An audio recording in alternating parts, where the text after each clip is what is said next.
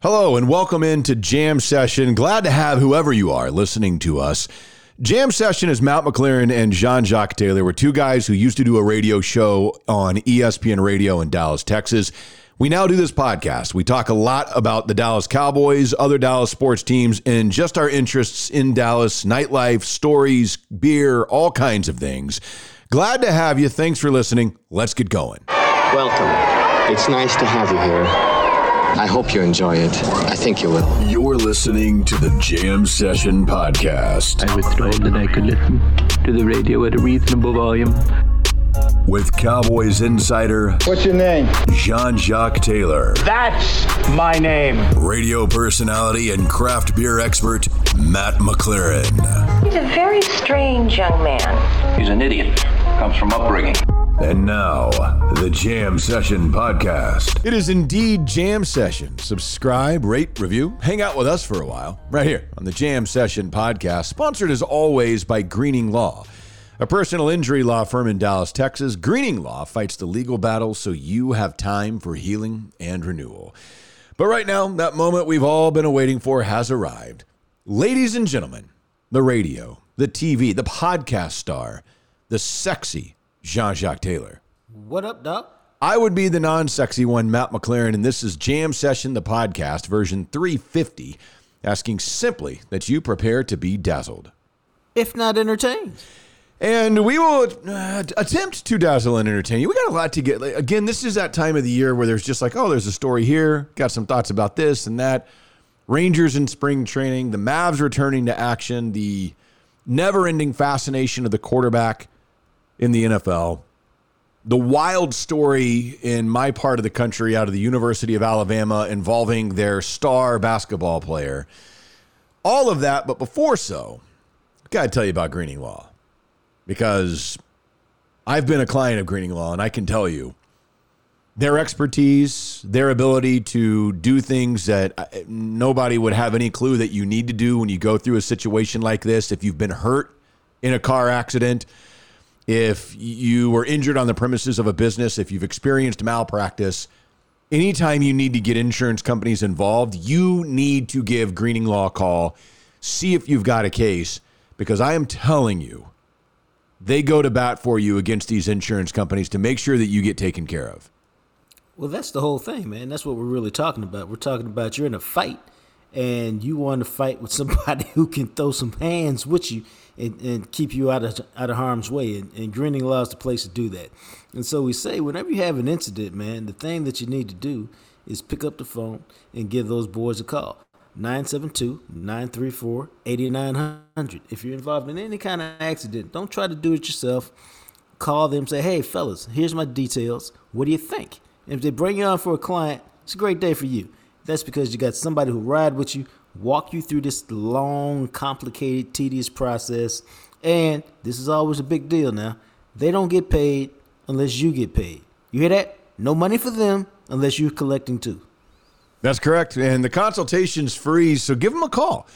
972-934-8900.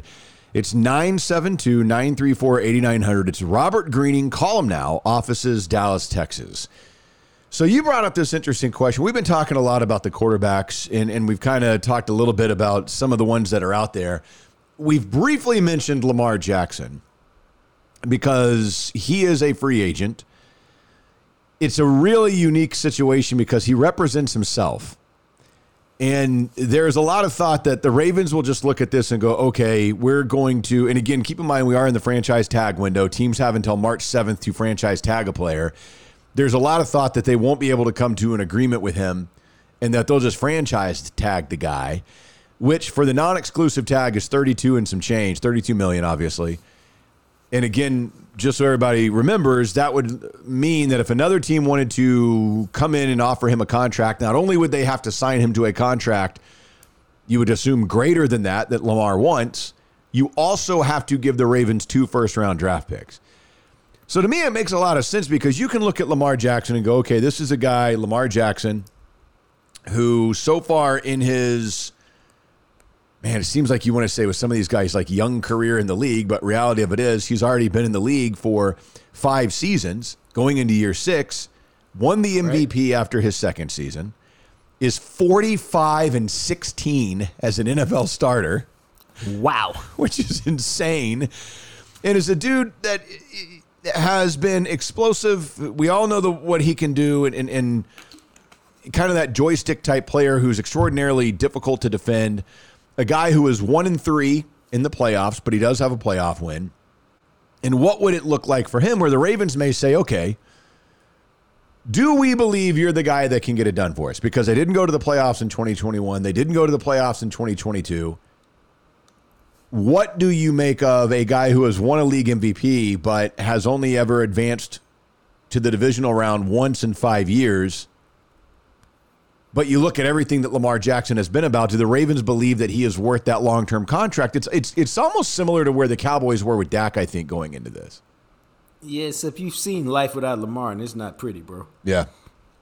Because, yeah, you can talk about his playoff record, and whatever you want to say about it negatively is correct, okay? So that's not the issue. But then you have to think about the playoffs, and you say, well, who are you playing in the playoffs? You're playing the other teams that are the best teams in the league in the playoffs. And then you look at Baltimore's, the weapons that they've surrounded him with, you start laughing, and you go, oh, if he's playing the best teams in the league, I could probably see why he might be having some problems winning games because they don't have any weapons on offense. And, I mean, he is the weapon on offense. They expect him to do anything. Run it, throw it, make it up as you go, and lead us to points. And our good defense will keep us in the game until you do that. So I could see him saying, hey, you want me to be Superman? Pay me like Superman. So it's a interesting question, no doubt. It is, and that's one of those things because you and I were talking about this. A guy like that, it's the Kyler Murray question, it's the Deshaun Watson question of you really believe in this dude. You probably are going to have to pay, I would imagine, because Lamar Jackson could look at both those two names that I just mentioned and say, well, I've got the playoff win like Deshaun. I've got something neither of them have, which is I've been named the MVP as the best player in all of the NFL. I have a better record than either one of those two guys does. I mean, again, 45-16 as a starter. I want 47, 48, $50 million a year. To which the Ravens go, okay, we don't want to go that high. Here we're going to franchise tag you. Another team very well may swoop in and say, holy crap. So if we give up 2 first-round draft picks, I mean, a team, and I'm just, I don't know who it would be, the Saints, the Raiders, the Jets, whatever it is. Bro. I'm sitting here to tell you right now, if they put that $32 million tag on him, the Jets will go get him. And they should. They should. Whatever you spent, you'll make it back in marketing and publicity and everything else because you're in New York. And I'd give them gladly because I told you my thought process on 2 number ones. Well, hell, I'm trading 1 number 1 for you this year, and yeah, I'd gladly give up my number 1 the next year for Lamar Jackson. So that don't even bother me. And then the contract, yeah, fine. I'll work it out. It's not that big a deal. It's Lamar Jackson. We'll get it done. So yeah, I think he because remember the Jets were a good team last year, much better than they've been, and then they fell apart because their quarterback play just was beyond atrocious. Yeah. So you put Lamar Jackson into that team. Oh, that AFC East is a beast. Yes, it is. And that's where, I mean, to me, I don't disagree with you. And I'll be curious to see if something like that happens. The Jets have the 13th overall pick in the draft this year. You easily give them that one, and then you give them this next one coming up, and you're like, okay, all of a sudden we've got an opportunity. We can build around this guy in Lamar Jackson, who, keep in mind, just turned 26 years old. So you got him for another 4 full football seasons before he hits 30. Right. That you could extend this guy, sign him to one of those 4 or 5 year deals and it's going to be pricey now because if he hit the open market, I would not be surprised if Lamar Jackson became the highest paid quarterback in NFL history. No, he will become the highest paid quarterback in NFL history if he hits the open market. And that's where a team like the Jets or somebody that wants that, and I wonder if the Ravens, now the non-exclusive tag, they could put that on. It's only been used a few times, remember, we talked about that. Then you are paying him $45 million next season, all guaranteed, all on the cap, all at once.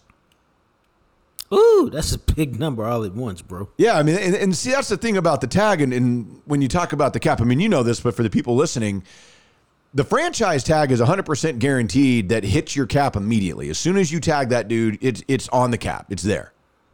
And right now they got about $21 million in cap space. Right. So they would have to restructure, move something, which obviously they can do, to create $45 million minimum to be able to absorb that hit.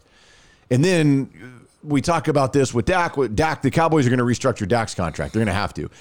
There's a variety of other contracts that you can restructure, which is why, like, you see, we're going to sign him to a 5-year deal. We can convert this much to a signing bonus. Then we take that and we divide it out and we just raise it each of the next 5 years. Right. But on the franchise tag, you can't do that because it's 1 year and it's everything right then, which is a lot for teams to have to hit because there's no wiggle room on that. None whatsoever. And that's why you're trying not to put the franchise tag on people. You want the flexibility that comes with a long-term contract so you can spread it out. And instead of Dak costing $32 million that year, you can make him cost 9 or 10 or 12. Yeah. Much more palatable, much easier on your cap. But that's why, and again, we talked about Derek Carr and Aaron Rodgers and some of these quarterbacks that are out there, how this offseason is going to go, because it feels like for the first time in a long time, I mean, honestly, for the first time in a long time, that we're going to see some opportunities for some named quarterbacks that have had, especially in Aaron Rodgers and Lamar Jackson's case, it's going to cost you something to get them, but they've had success. Right. Those are two very good quarterbacks.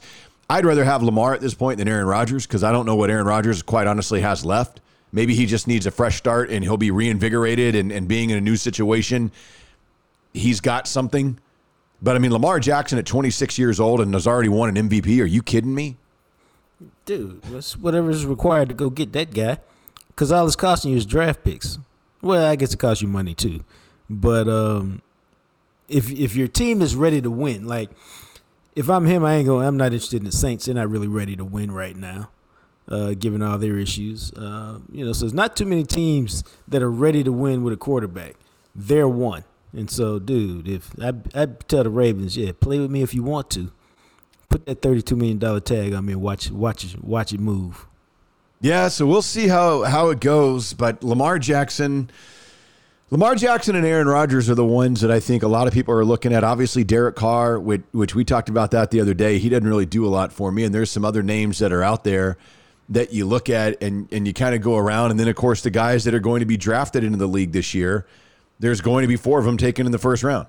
And Bryce Young and C.J. Stroud are seriously going to move the needle for somebody. The expectation is that Houston and probably the Colts will take whatever of the 2 of the 4 quarterbacks that they highly believe in. There's a lot of thought that the Panthers are looking for a quarterback in the first round. Oh, definitely. I think. Dude, I think Anthony Richardson is going to go high because of that. Once 3 are gone, if he doesn't move past somebody like Levias, then I would be shocked if 4 of those guys win the top 12, man, because somebody's going to look at his talent. Yep. And they're just going to be like, we'll figure it out. Yeah, I mean, we'll take the home run risk. We'll take the Pat Mahomes risk. We'll take the Josh Allen risk, and we'll just be like, yeah, because if we hit, we good. Yeah, man, and it's really interesting because you see a lot of these mock drafts that have the Panthers taking a quarterback, the Raiders at 7 taking a quarterback, and then the Colts and the Texans also taking quarterbacks, which would put 4 in the top 9. And I mean, pretty much every mock that I've seen, whether it's Kuiper or McShay or Matt Miller or Jeremiah or Walter Football, they all have guys like that going 4 quarterbacks in the top 9. So yeah. We'll see. I think it's going to be really interesting to see what the Colts do if they end up offering the Bears enough to jump the Texans to get the number 1 overall pick and get the quarterback they really want, and the Texans are sitting there stuck at 2 with that whole situation of how they won their final game. I mean, that'll be, and maybe the Texans don't care, and they're like, look, we're totally good with either Stroud or Young, and we're whoever goes 1 neat, we'll take 2. Right. But we shall see. There's going to be a lot of movement. There always is as we get into the draft, which is what makes it a lot of fun. Now, the one thing we haven't kicked around, I think Todd McShay threw it out there and somebody else threw it out there. Would you trade Justin Fields and then draft whichever quarterback you like? I might, because I would imagine you could probably get a first for Justin Fields. And quite honestly, if I could do that, my only problem, and this is the only reason why I would do this, he's still got technically 3 years because he's only 2 years in. Right. So you got 2 years and then plus his fifth-year option, you could pick that up. I would look at that and I would wonder, okay, so say that we trade Justin Fields, I would want to get a first back so that I could use my selection at 1 to take, let's say I'm going to take Bryce Young. Right. And then I also have another first-round pick that I sent Justin Fields away for that I have to use on getting a weapon. Because otherwise, you are just replacing Justin Fields with another young quarterback to come in the same situation that Justin Fields has been trying to master, which is an offense that is devoid of any types of weapons. True that. I think it's an interesting thing. But I was like, could you get a 1 for Justin Fields? See, and if you couldn't, I don't know, then do you do it? Because you're putting the quarterback in the same position he's in, even if you are buying. Now you have reset the clock for 2 years because you've got a rookie instead of a guy going into year 3. No, exactly. So I'd probably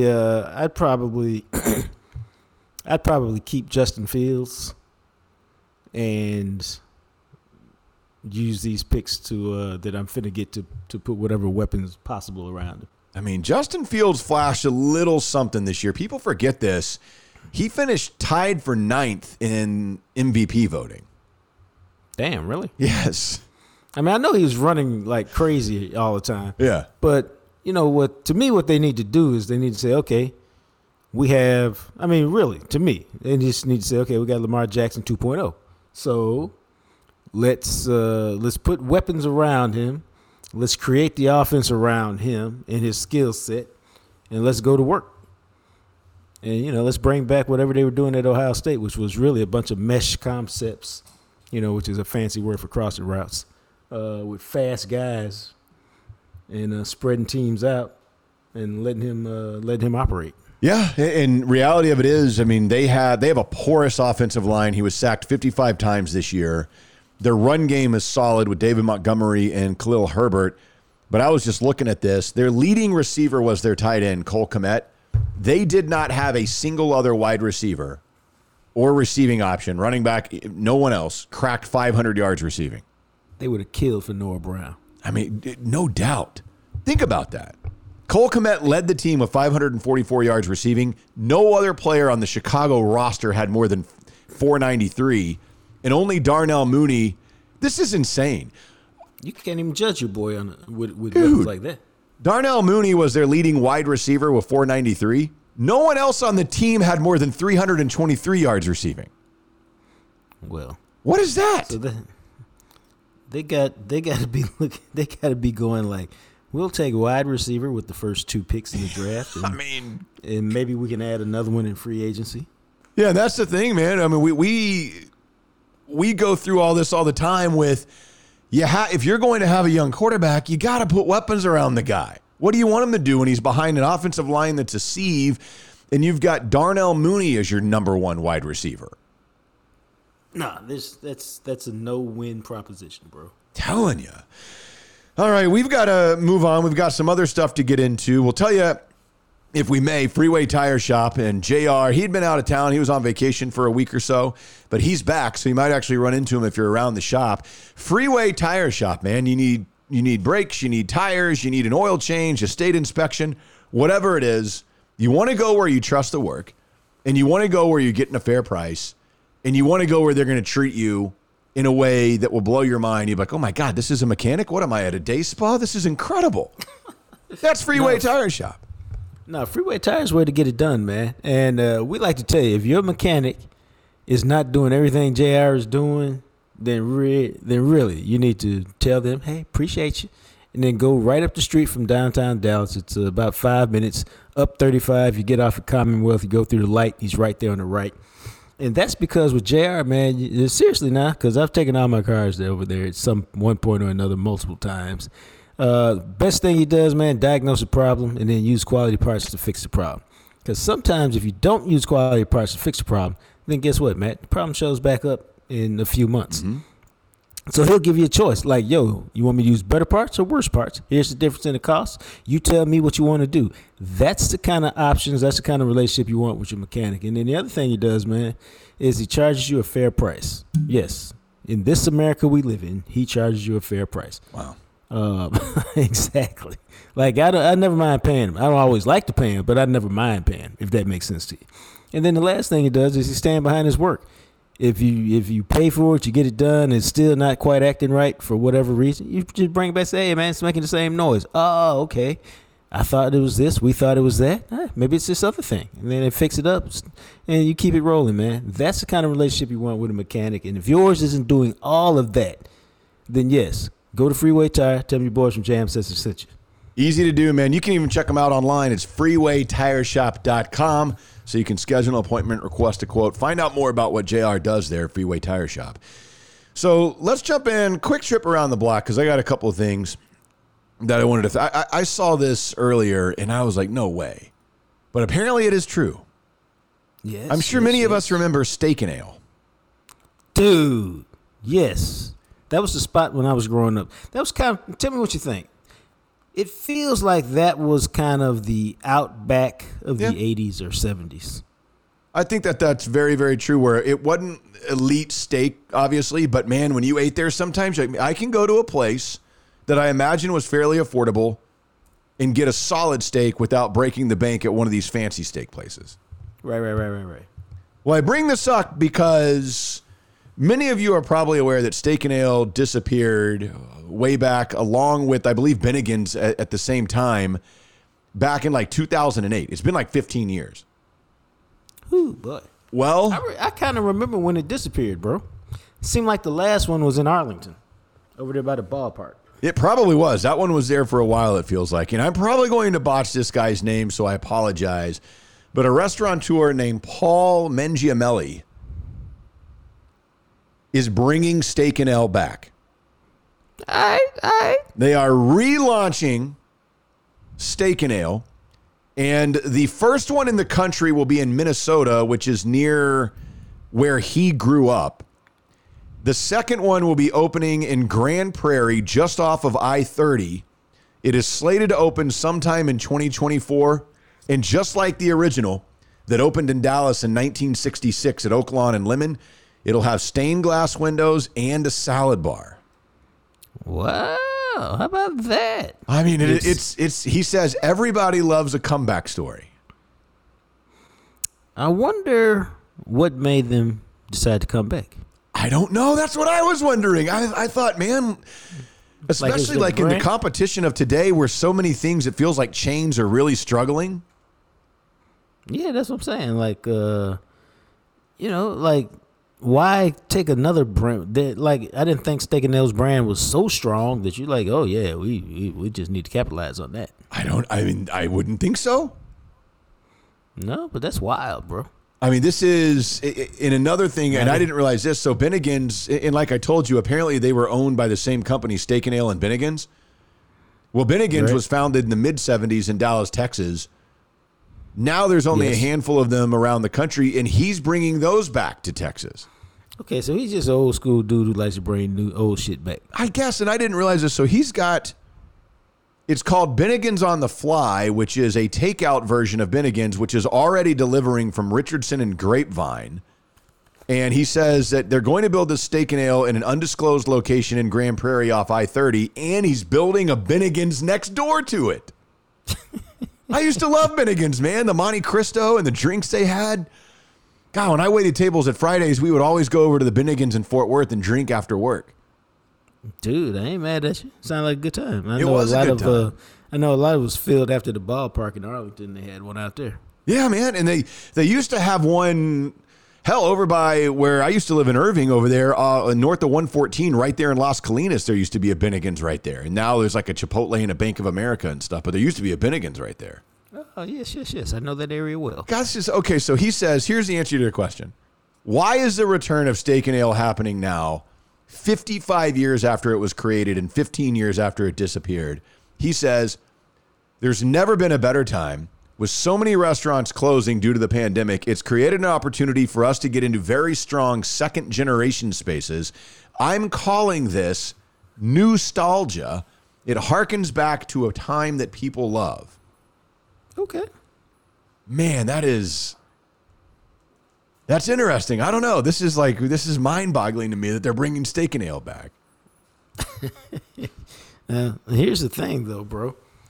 I think I only went to Steak and Ale like once in my life. Yeah, to be fair, I probably only ate there once or twice. I will say, like in high school, and this goes back to your Outback Steakhouse comparison. In high school, that used to be like if we were going like to a dance or something, that would be kind of like a nice restaurant where we could go for high school kids. You know what I mean? Where like now I may be like, hey, we're going to go to this fancy ass James Beard Award winning place. Well, back in high school, I'm like, hey, you want to go get the prime rib at Steak and Ale? Yeah, that was the spot. That was the play. And you could figure out a way to scratch it out. I got you.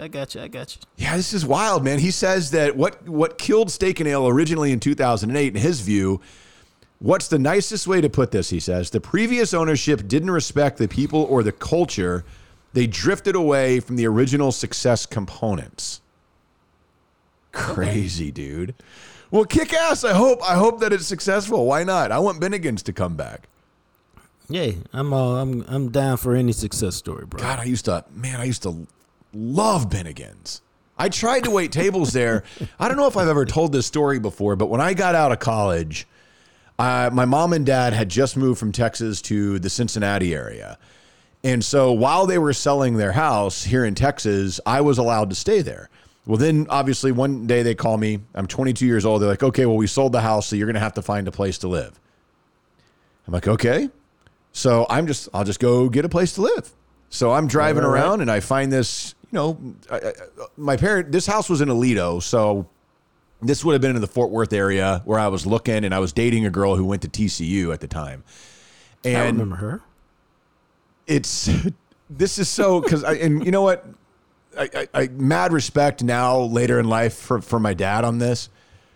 At the time I was pissed, but I found this apartment, and it's one of those look and lease deals. I'm like, oh, this is great. And so I call my dad. I'm like, hey, I found a place to live, and if I sign the lease by tomorrow afternoon, then the rent will be whatever it was, and then I don't have to pay a deposit. I just need this, but I'm going to fax over. I mean, remember, this is back in the time of faxing. I was like, I just need to fax over the lease agreement because I need you to co-sign. And my dad's like, I'm not co-signing that. I'm like, well, I can't get it if you don't co-sign it. He's like, do you have a job? I was like, well, no. He goes, well, go get a job then and I'll co-sign. I was like, well, I have to do this tomorrow. He goes, oh, sounds like you're wasting time. And I kid you not, dude, I drove around Fort Worth, Bryan Irvin, Hewlin area. I went into every single restaurant. I went into Bennigan's, and hell, if there was a Steak and Ale over there, I went over there. I went to On the Border, and remember Tia's Tex-Mex? Yeah. I went to all of this stuff. And I'm telling them, and I'm selling the shit out of myself, man. I'm like, hey, they're like, oh yeah, can we set up an interview for next week? I was like, is there any way we can interview right now? I'd really love to work here. Because I've got 24 hours to find a damn job to where I have income coming in where my dad will co-sign. I go to TGI Fridays at Hewlin and 30 over in Fort Worth. And they say that, and it's like, well, is there a manager I could speak to just real quick? And so they go and get the general manager who comes out, and I say, I'd really like to work here. I really need a job. Is there any way that we could sit down for an interview right now? And she goes, you know what? I like that initiative. Yes, I will interview you right now. So we sit down, and she goes through. She goes, wow. She goes, you know what? You are hired. And I was like, oh, my God. I did it. And I remember calling my dad, and I was like, I got a job. What's the fax number? oh, now you talking trash. I know, right? But, man, it was one of those things, and I worked at that Fridays. You know, this is when I was trying to get my radio career started out of school, and I didn't have a full-time radio gig yet, and I needed more income. And so I got a full-time job working at Fridays, and then I found a radio station out in Fort Worth, and I started working there part-time on the weekends and whatnot. So it all worked out, man, but I will never, and that Bennigan's reminds me of that because I went into Bennigan's because really I wanted to work at either Bennigan's or Fridays. All right. And so Fridays ended up working out correctly, but way to go, Dad. No, they kind of feel like the same spot to me. They were very similar, and we knew Fridays people, we used to hang a lot with the Bennigan's people and vice versa. And we were all old enough to drink, of course, at that point. So you'd go after work if their bar was open and, be like, hey, man, and, that type of stuff. Yeah, no, I feel you on that. It was a good time, a little nostalgia, but steak and ale. Is there another restaurant that you would, like when I threw out Tia's and I hadn't thought about them in forever, Tia's was good as I remember. Right? But for whatever reason, like of that genre of Tex-Mex, it feels like On the Border won. Remember Don Pablo's? I don't even know if those exist anymore. Dude, now that used to be a big deal. Hey, let's go to Don Pablo's.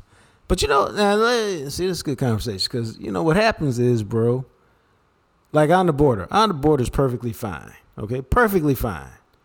But once you start living somewhere, like we live here, or I live here now, you used to live here, dude, there's like 10 Mexican Tex-Mex restaurants that are locally owned, that are not chains, that you go, well, if I'm having Mexican this week once and I'm going out, man, I'd just as soon go over here. There's a little hole in the wall. I can't even remember the name of it. It's like INX or ITNX, and it's off of Lancaster. And it's almost at the corner of Lancaster and Keystone, Oak Cliff. Yeah. If you drive past it, you won't notice it because it's inside, like, it's not even a gas station. It's like inside a convenience store. Bro, those tacos right there, to live for a long time. Okay. So, but that's what I mean. Like, but I could give you like 8 or 9 places around, like within 5 minutes of downtown that are like that. And so if you have that opportunity, you're like, man, On the Border is cool, but I'll pass. Oh no, it's a fire alarm. Are you burning? Are you okay? It's probably a test. It could be my dryer. I don't know. That's not your dryer, man. That's like your whole apartment or whatever is on fire. That's a fire alarm. Your whole place. No, they used to do that when I was in the dorms. I never forget. Speaking of TCU, the fire alarm, they would do like a fire drill once, and you weren't supposed to stay in the other person's dorm or whatever. Good luck with that. Yeah, and so like this would happen in my dorm when I was at Texas State. Some dude used to pull a fire alarm all the time. It got to a point where we just stopped going out, and then one time we would hide in our room. Like they would come and check the room, when they would do a room check, and I was obviously I'm a thin person. I mean, I was very thin back then. And I could fit in between the mattress and the wall, bro, to where they couldn't see me. And I would just like throw some blankets over me, and they'd pop their head in and look and not see anybody in their beds. And we would just stay in our dorm. One day we did that, and there was an actual fire down the hall in the bathroom, and the fire department was there. There was smoke everywhere. It was nuts. They were like, because I remember I told my roommate, because we had hid when they came to do the check of getting everybody out when the alarm went off, like the RA or whoever. And then we hear a knock on the door. Fire department, get out. I'm like, fire department. And I smell. I'm like, dude, do you smell that smoke? We open the door. The hallway is covered in smoke. And this dude that looks like, a futuristic Darth Vader is standing there. Get the fuck out of the dorm right now. And we were like, oh my God, we're going to burn. We didn't know we were going to burn alive. But it was just like a trash can fire or something. Still. But it may have been worth it to go down like that. I don't know, man. That was kind of awesome. So the other thing to get into here is, and we've mentioned this, but Ranger spring training is well underway. They have now full camp is open. Everybody is there. And there is some good news. Yes. Jacob deGrom has returned to the mound. Already. We are recording this on Thursday afternoon. Earlier this morning, 8 days after camp started, he threw his first bullpen session.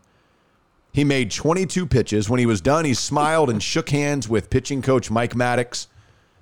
Maddox said that obviously he wasn't going to be throwing at a high intensity or anything. He said, look, just 50 or 60% is fine, just about getting on the mound and throwing downhill.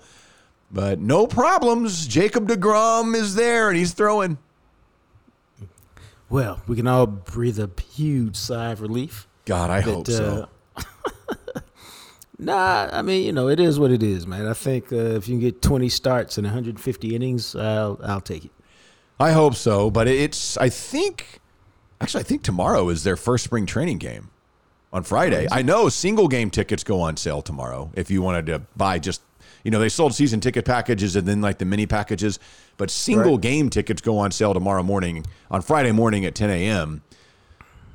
And I know this because we are considering taking a trip to Chicago to see the Rangers play the Cubs at Wrigley Field in April. You should definitely do that. I know it. That's what I was saying. I was like, because I've only been to Wrigley once and it was 20 years ago. But man, I thought it'd be badass to go see my team at Wrigley. I've only been there once, and it was a great experience because I had become boys with with a member of the Texas Rangers. Oh, damn. Marlon Byrd. He became one of my guys. I remember him.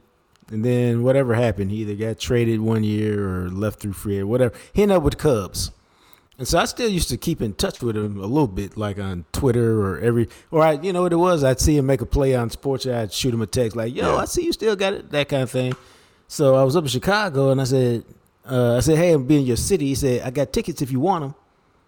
I was like, oh, great. I said, damn. me and I think I just went with my stepmother or my brother, one of the two. So I was like, yeah, if you can get me 3, great. So he got me 3. They were great seats, and that was my Wrigley experience. Man, that is badass.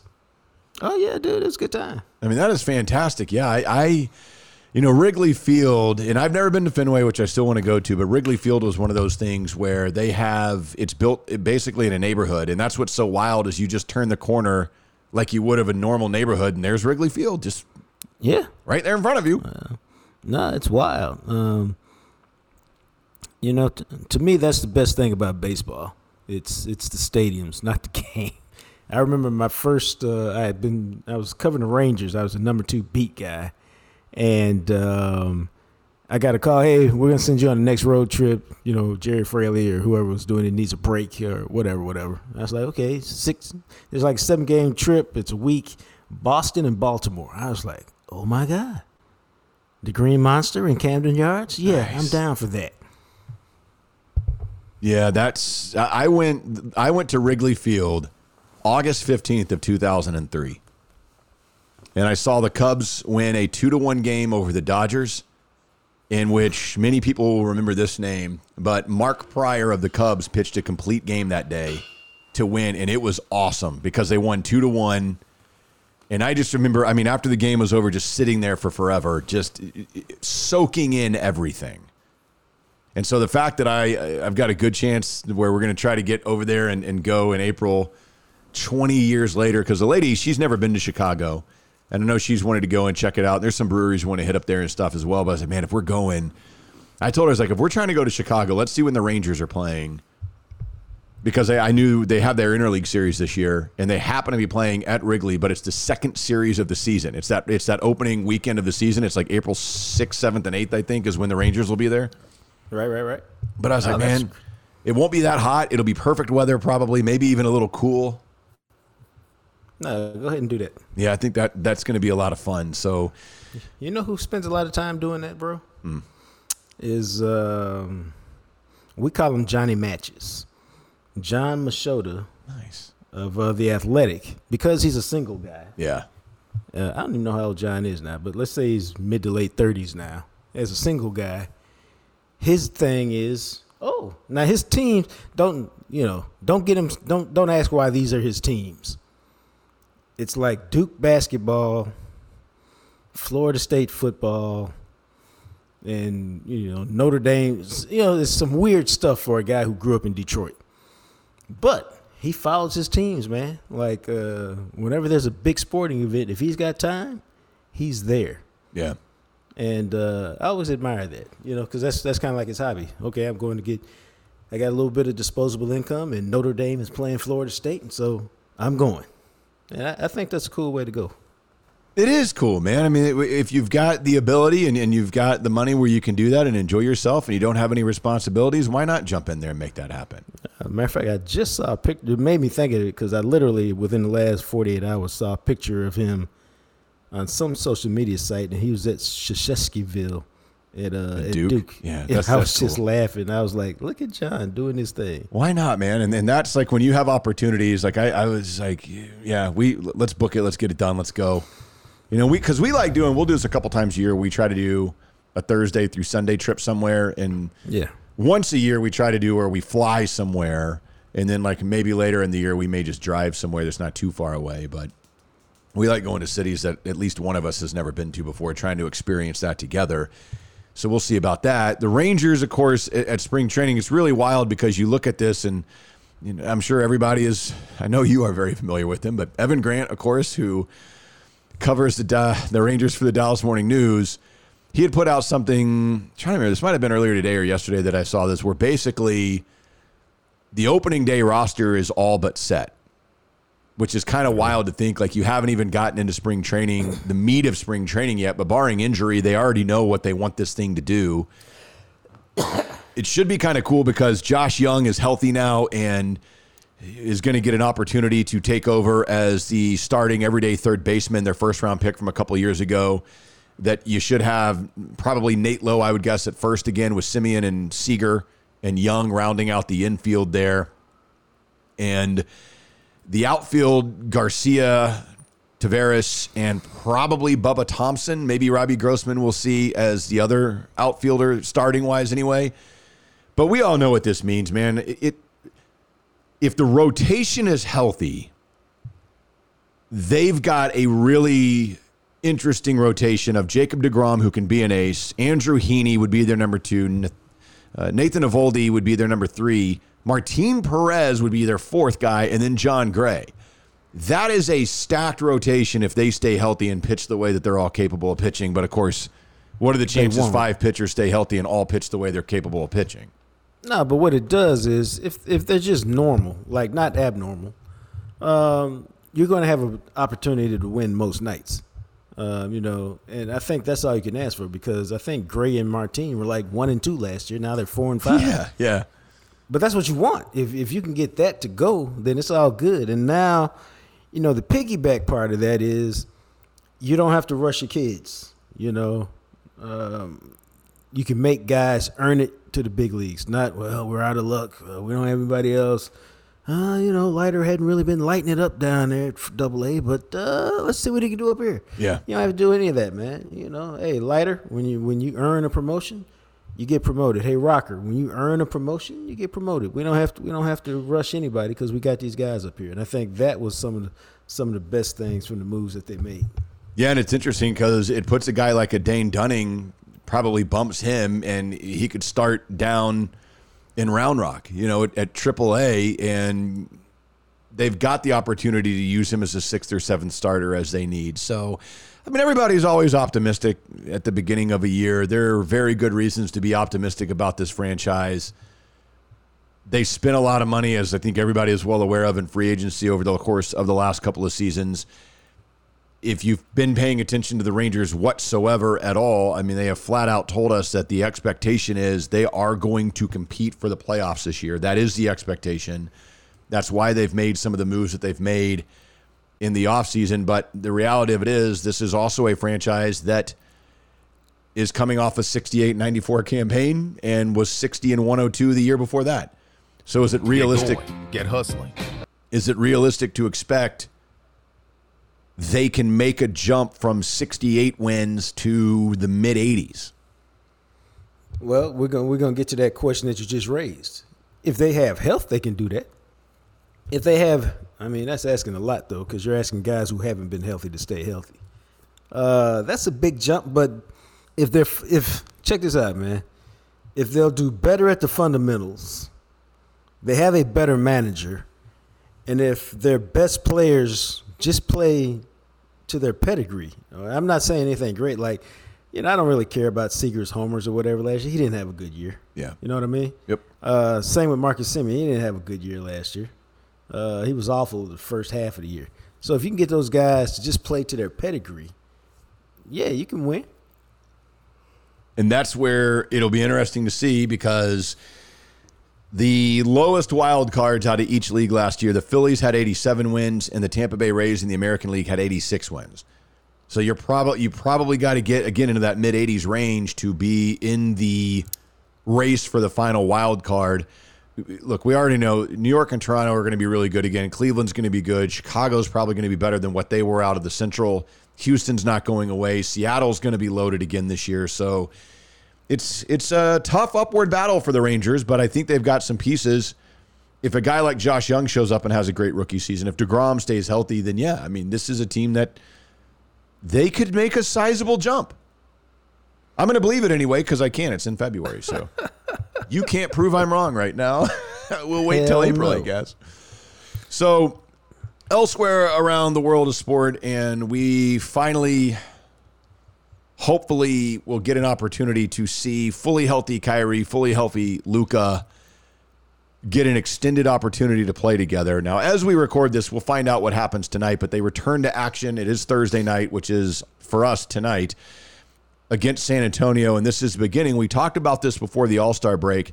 They have a 6-game homestand that'll take them into the second week of March. They have San Antonio, followed by the Lakers on Sunday, the Pacers next Tuesday, the 76ers a week from today, then the Suns and the Jazz, and they don't have any of those games on back-to-backs. There's a really good opportunity, especially when you have teams like the Suns and the Jazz coming up, for the Mavs to put together a little something here and get some momentum for the back part of the season.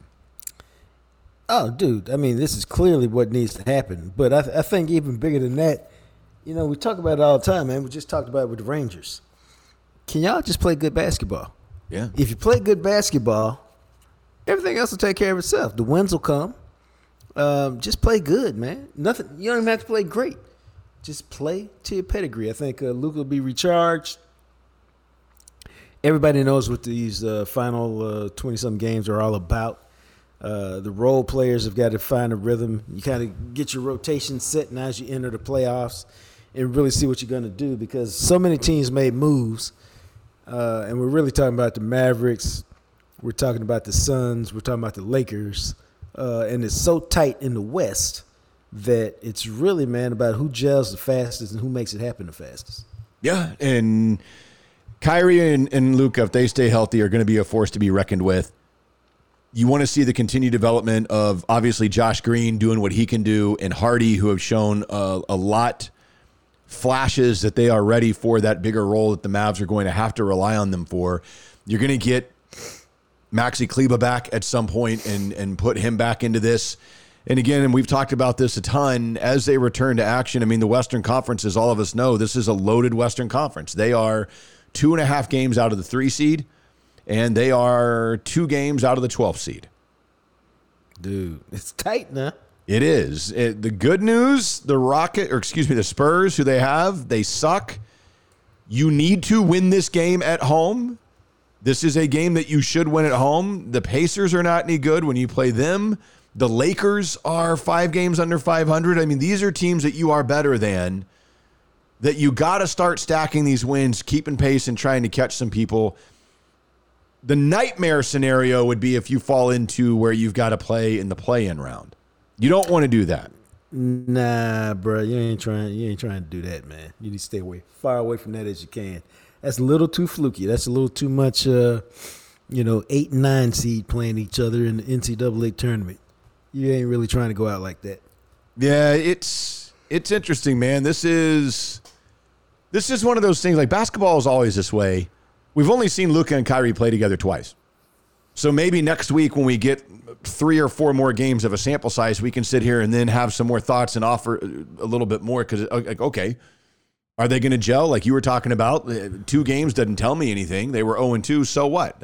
Let's see more of how the team works around these 2 guys who are obviously elite when they're at their best. And we'll see what that is perhaps at some point next week. Maybe when they transition and they make that here in a couple of weeks, when they go after the 6 at home, and then you've got all these road games in your final 15 games of the year as you're trying to make a push in the West. Oh yeah, I think that's the whole goal, bro. I mean, I think that we know what those guys are going to do. I think it's what is everybody else going to do, because those guys can score 40 points apiece, and you're not going to win. Your role players have got to be consistent. I know that that can be asking a lot for role players, but that's what we're asking them to do, and that's what we need them to do. That's very true. They are asking a lot, but to some degree, they need to step up. They at least need to fulfill the role that is envisioned for them, even if they're going to be a role player. Show us you can be a key role player that we can use. Just be what we need you to be. We don't have to have you be spectacular. That's what I'm talking about, bro. That's really what like Tim Hardaway. be the guy you're supposed to be, bro.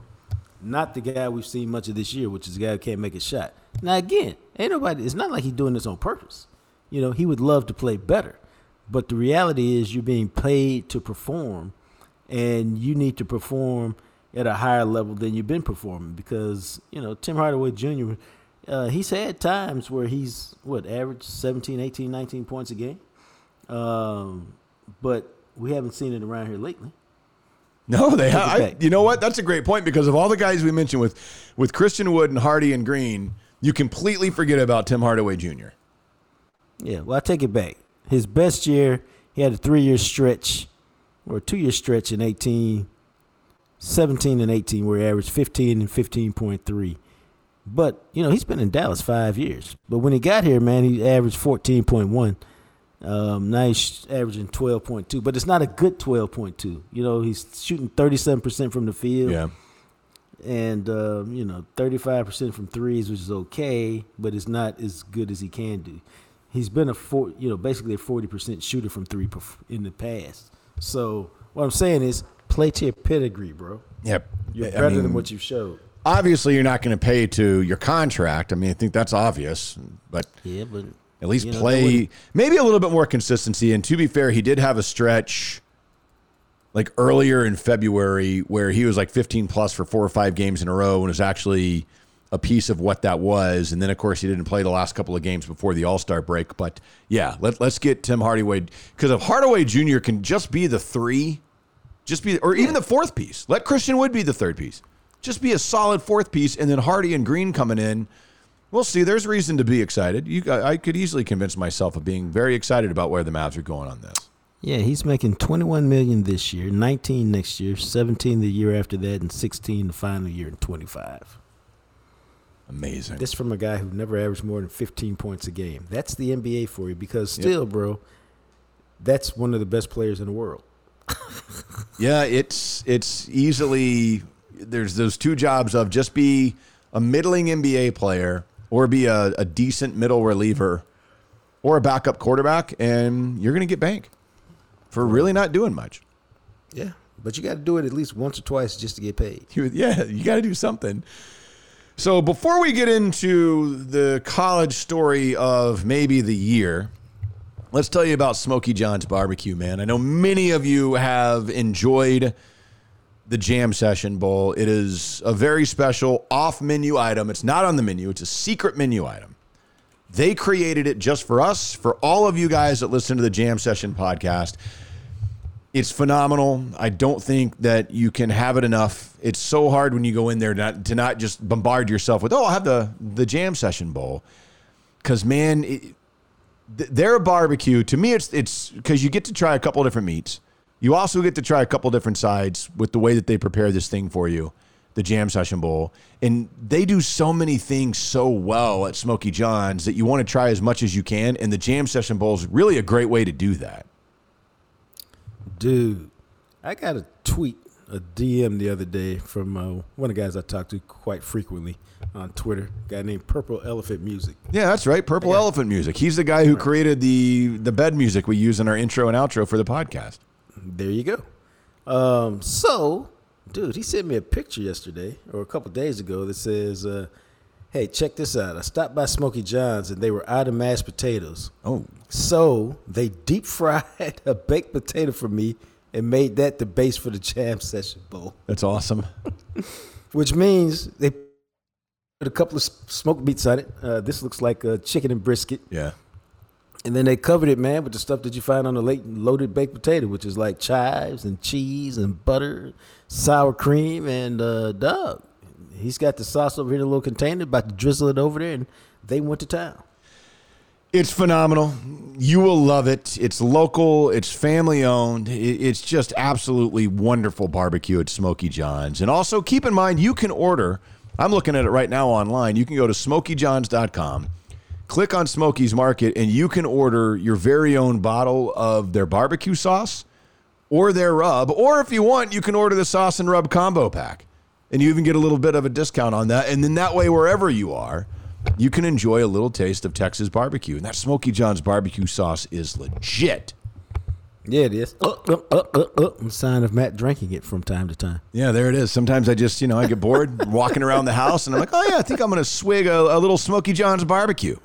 Yeah, they're worse ideas, bro. I get in there, and I crack open the top, just stick my tongue right in the hole. And it is delicious. Smokey John's barbecue. Eat it. So this story coming out of college basketball, and I'm sure many, many people have heard this. There's a ridiculous amount of misinformation that's been out and about and thrown around, but the generic view of this, for those that are unaware, Alabama has one of the best basketball teams in the country this year. Probably the best basketball team they've ever had. They're currently the number 2 team in the country. They have a freshman who is their best player. He probably is going to win Freshman Player of the Year in college basketball. He is easily their best player on a team that is very, very good.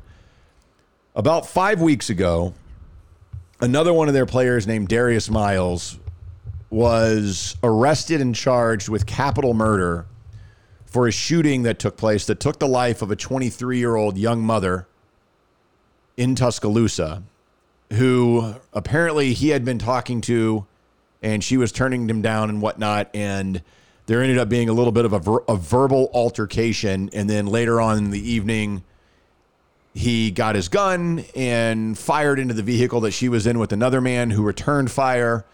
Or not Darius Miles, I should say. Darius Miles got his gun and gave it to this guy, his friend, whose name Davis, something Davis. And Davis is the one who fired into the vehicle. Well, because it was Miles' gun and Miles gave him that gun, they both were arrested and charged with capital murder. So this was all known, and we had talked about it in this area. I mean, you know how it is, fairly or unfairly. It was a dude who barely played this season. It was like, oh, it's a sad situation, whatever. You talked about it, and everybody moved on. Yeah, as a matter of fact, when it first came out, and I do this quite a bit, I clipped the story, I texted it to my son and said, this is what happens when you hang out with the round crowd, or this is what happens when one of your boys can persuade you to and helps you make a poor decision. This is the kind of trouble you could end up in. So the reason why that this is coming out again, because again, this took place, Jamia Harris, who was the young lady who was shot and killed in this took place on January 15th. So almost literally 5 weeks ago. Right. Well, earlier this week, they went for their bond hearing to decide, are they going to be able to post bail and all that type of stuff.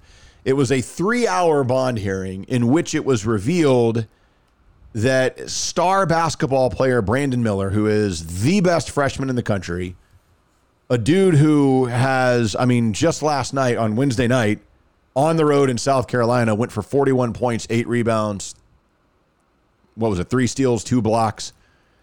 He can. This dude is a poor man's Kevin Durant. I'm telling you, he's silky smooth shot. He can drain threes. He can drive. He has no problem scoring at the rim. He's got length. This guy does it all.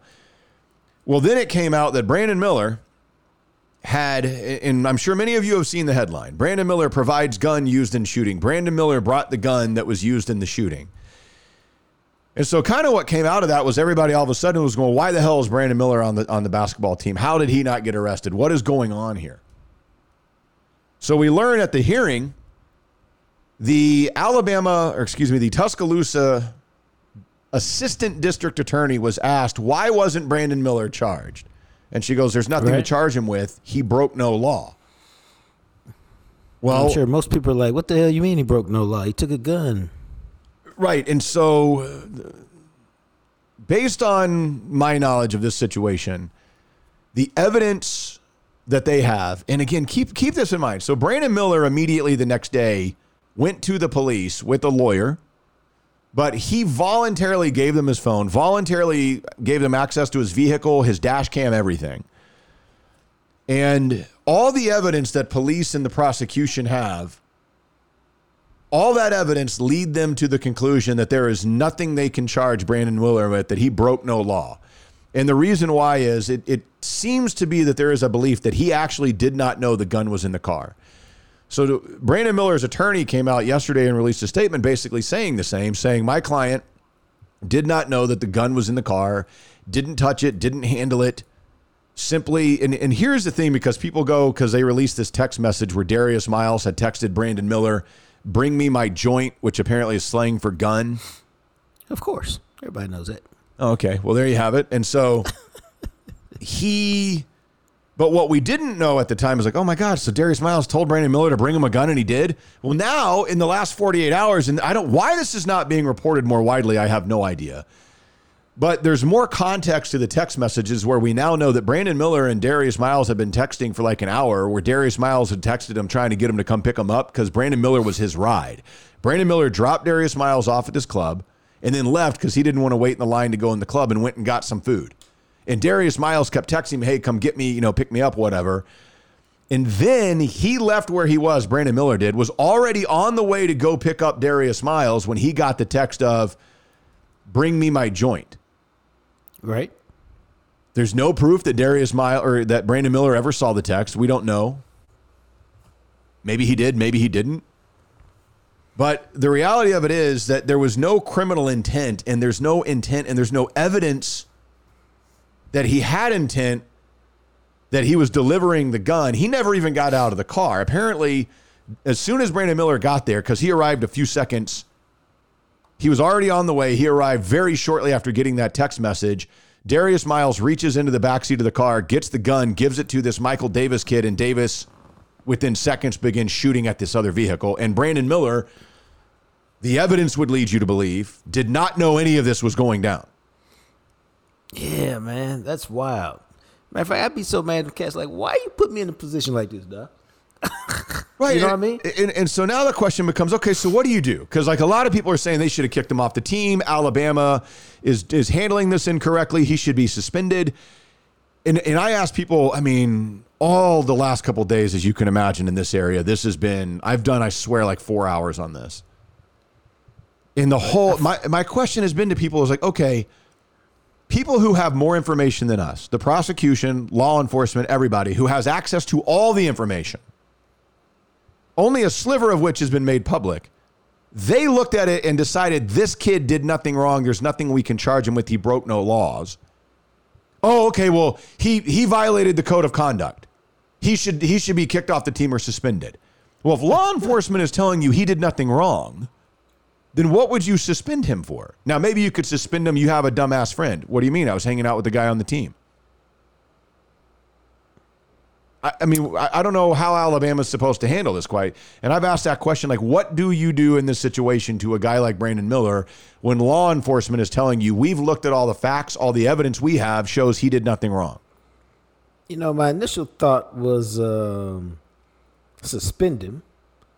But as I got more information, it's like if he literally didn't do anything wrong and he didn't know that he was going to this place to participate in all of this, then it seems like you just let him continue to play.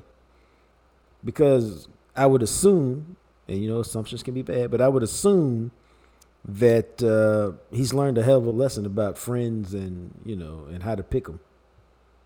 Yeah, and that becomes now, if anybody happened, and I don't know why people will be watching Alabama, South Carolina the other night, but because South Carolina is horrible, the game in which Brandon Miller goes off for 41 points, every time he touches the ball, South Carolina's booing him. He goes to the free throw line, they're chanting, guilty, guilty, or lock him up, lock him up. And I'm just sitting there going, lock up for what?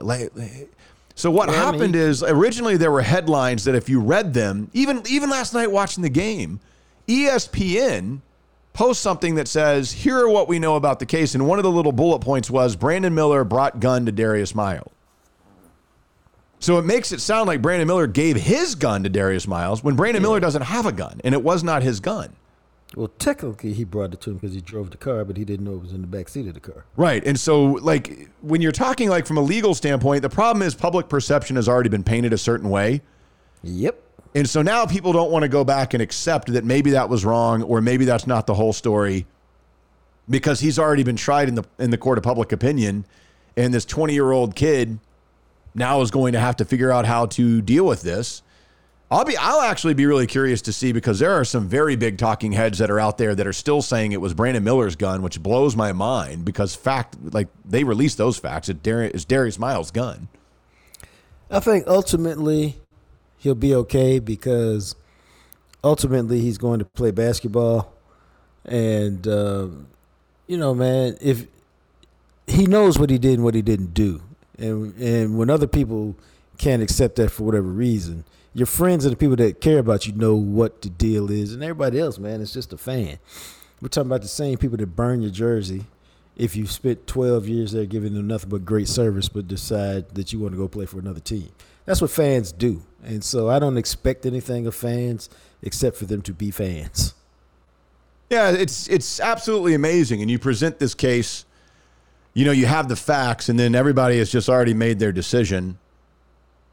And I said this today, and it is unfortunate for a guy like a Brandon Miller, who now has been tried and convicted, and some people will never see him another way. You've got a situation where a young woman, a mother, lost her life, and you've got two kids who are also 19, 20 years old that are going to prison for the rest of their lives. Yeah, based on what I've read, just being, Buzz Davis, the one who did the shooting. I mean, he's trying to get this woman's attention. She says, "Hey, I got a boyfriend. I'm not interested." And then you continue to mess with her, and it ends up with this. Like, this just never ever had to happen if you're just a normal person. Oh, hey, you're very attractive. Hey, I got a boyfriend. I'm not interested. Lucky guy. On to the next one. You know what I mean? Instead, all these lies. One of them gone. The boyfriend's probably got PTSD and all kind of trauma he's got to work through. Seeing his girl shot. Her son's got no mom. And then, these two guys, their lives are thrown away. And, heck, man, if you're Miles and you weren't the shooter, you're like, damn. I showed up tonight to have a good time, and here I am in jail for, like, forever. You know what I mean? Because say he doesn't get, say, well, you weren't the shooter and, whatever, so we're not going to give you life or 60 years or something, but we'll give you 35 or 40. Well, your life's essentially over still, bro. Right, yeah. It's just tragic on so many levels, man. It is, and it's a really odd bit now where you've got a team, because most people around the country, and there's other people I know that cover college sports in the footprint of the SEC, that I've seen post stuff on Twitter that I'm just going, man, like what? I almost want to reach out to them that I know personally and be like, why would, like, that's not true, just so you know this. But then it becomes, you guys have already made up your mind. So now the rest of the season, if Alabama makes a Final Four run, which they are a team that legitimately they have the components of a national championship winning team. Now in basketball, we all know that you have one off game in the tournament, you're out, but they have the talent and the depth to win a national championship if they bring it every game in the tournament. We'll see. And now, of course, that'll be the whole story throughout the whole thing is, oh, well, you've got a murderer, you got a guy who brought in a weapon and all this type of stuff without ever anybody trying to figure out the truth of the situation, what the facts are. Nah, bro, ain't nobody interested in it. I know, which is so sad. It really is, because some people just never let it go. I've been called, I had multiple people tell me how immoral I was and I have no morals, and it doesn't matter what the reasoning was. If he doesn't show up, the gun isn't there for that girl to die. He should be in jail. And I sit there and go, man, you really hope that some of these people don't have to deal in a situation in their lifetime like that where, well, you were standing over there, so you get to go to jail. I had no idea what's going on. Doesn't matter. You're going to jail. But I don't know. Like, you can look at my phone. Nope, sorry. Jail time for you, bud. That's what we are now. No, that's the world we live in, bro. It is. It's wild. It is. And it's one of those things, like I was telling the guys at the station the other day, this is like, and we've done stuff like this when we were doing radio and whatnot. Every once in a while you run into a story that you're like, man, this isn't why I got into radio. I like having fun like we do on the podcast, and we have great conversations. When you've got to fight these people who are so adamant that you're wrong and you don't know when really you do know, and you just like, okay, at some point What do you want me to say? You're right. All of you are right that, and I said this today, I was like, what is more of a stretch to believe, honestly, that the Alabama athletic director, the president of the University of Alabama, the prosecuting district attorneys for Tuscaloosa, and the lawyers involved in this are all completely participating in a cover-up and making up something? Or is it easier to believe that Brandon Miller didn't know what was going on? No, man, it's I mean, it doesn't sound right, but yeah, it's much easier to believe that Brandon Miller. It's a rare case, man. I just thought, and you might not believe it if you just heard it, but once, the police and those people have no reason to lie. They trying to, not on a situation like this. So, yeah, I believe it. I know, because you go based on the evidence that we have and everything that we factually know. Is there a probability that Brandon Miller truly did not know what was going on because he provided dash cam footage that corroborates his story? He never got out of the car. He never touched the gun.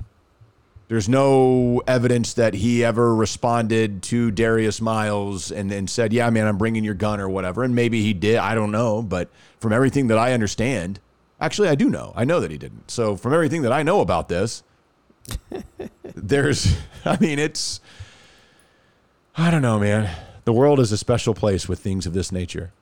Yeah, it is. Because I sit there and I go, man, the guy who shot the gun is going to prison. The guy who gave that guy the gun is going to prison. But now you want to go and get this other guy who didn't know what was going on, what the situation was. It's very odd. Because at that point, then how far down to the rabbit hole do you want to go with all of that? No, I mean we can stay because it is what it is. Yep. I think, and same thing, make you laugh, make you cry, man. In this regards, it's so hard to get away with stuff like that because what's the first thing the police do once they have you in custody and you've been charged? They dump your phone, right? And the text messages tell the tale, bro. You know yeah, and they've got all that. They had he gave them his phone, said, here it is. Here's my dash cam. Yeah, here's everything because I haven't done anything. So, when you're operating like that, then it's all good. You give the people whatever they want. Apparently, he's interviewed with them several times. Like, yo, whatever y'all need is all good. Yeah, and like all of that and having all that information that they have, and they still looked at it and said, "There's nothing here." I don't know.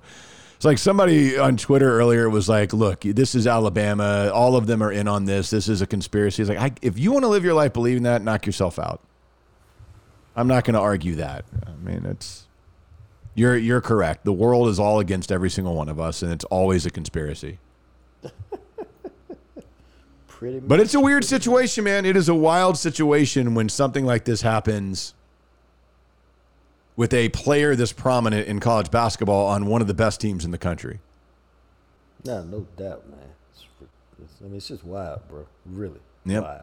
My hope is that tomorrow, finally, I'll just be able to talk about something else on my radio show. Oh. Seriously, I rarely take calls, but I took calls on this to just give people a chance to weigh in. This dude calls in today. He's like, well, I think the question that should be asked is, why was... the Darius Miles is from Washington, D.C., and he had a friend in town that was the shooter. Why was he here? Why would you have some friend from 800 miles away come in? And I'm just going, me and the guys, we looked at each other, and I was like, what? I was like, so you're telling me you don't think college students should have their friends from back home come visit them? Is that what you're trying to say here? I don't understand what you're saying to me. It's like, my God, and then... Of course, nobody could ever imagine that they would be in a situation where something like this happens and they would have no idea what was going on when they got there. That's impossible. You would have to know. No, man, people have things happen like this all the time. I know. Not murders, but just you show up as a third wheel and you have no idea what was going on before you showed up. Yeah, and you're like, dude, what did I just walk into? And you're like, oh, sorry, man. And later they explain it to you. Go, don't ever do that to me again. I never want to be in this situation again. Exactly. Fortunately for me, in the couple of times that's happened, nothing came of it. But it very well could have a couple of times, unfortunately, like in this situation. Bro. It's a weird, as Johnny Carson used to say, it's a weird, wild world. It's a wacky stuff. All right, my friend, another great podcast. I hope everybody enjoyed that. Have a wonderful, wonderful weekend. Oh, you know what I just realized? What's that? This is our final weekend before we spring forward. This is our final weekend in... Oh, is it? Yeah, because we spring forward the first weekend in March, which is the weekend after this one. Fantastic. 'Cause I hate this time of year. Yeah, because then we'll go back to the longer days and all that. Or maybe it's the second weekend of March. I can't remember. I think it might be March 12th and not March 5th. It's coming soon. Anyway, 2 weeks away, so that's fantastic. All right, have a great weekend. We'll talk soon. Thanks for listening to the Jam Session Podcast. Make sure to find us on Instagram at Jam Session Cast. Of course, you can also find us on Twitter at McMattRadio and at JJT_journalist. Our podcast is sponsored by Greening Law, a personal injury law firm in Dallas, Texas. Greening Law fights the legal battle so you'll have time for healing and renewal. Give them a call at 972-934-8900. Greening Law Office, Dallas, Texas. As always, thanks to Purple Elephant Music for the music you hear at the end and the beginning of each episode. He, of course, is the radio, TV, and now podcast star, the sexy Jean-Jacques Taylor. And me, I'm just a guy, Matt McLaren. We'll catch you next time right here on the Jam Session Podcast, available everywhere you listen to podcasts.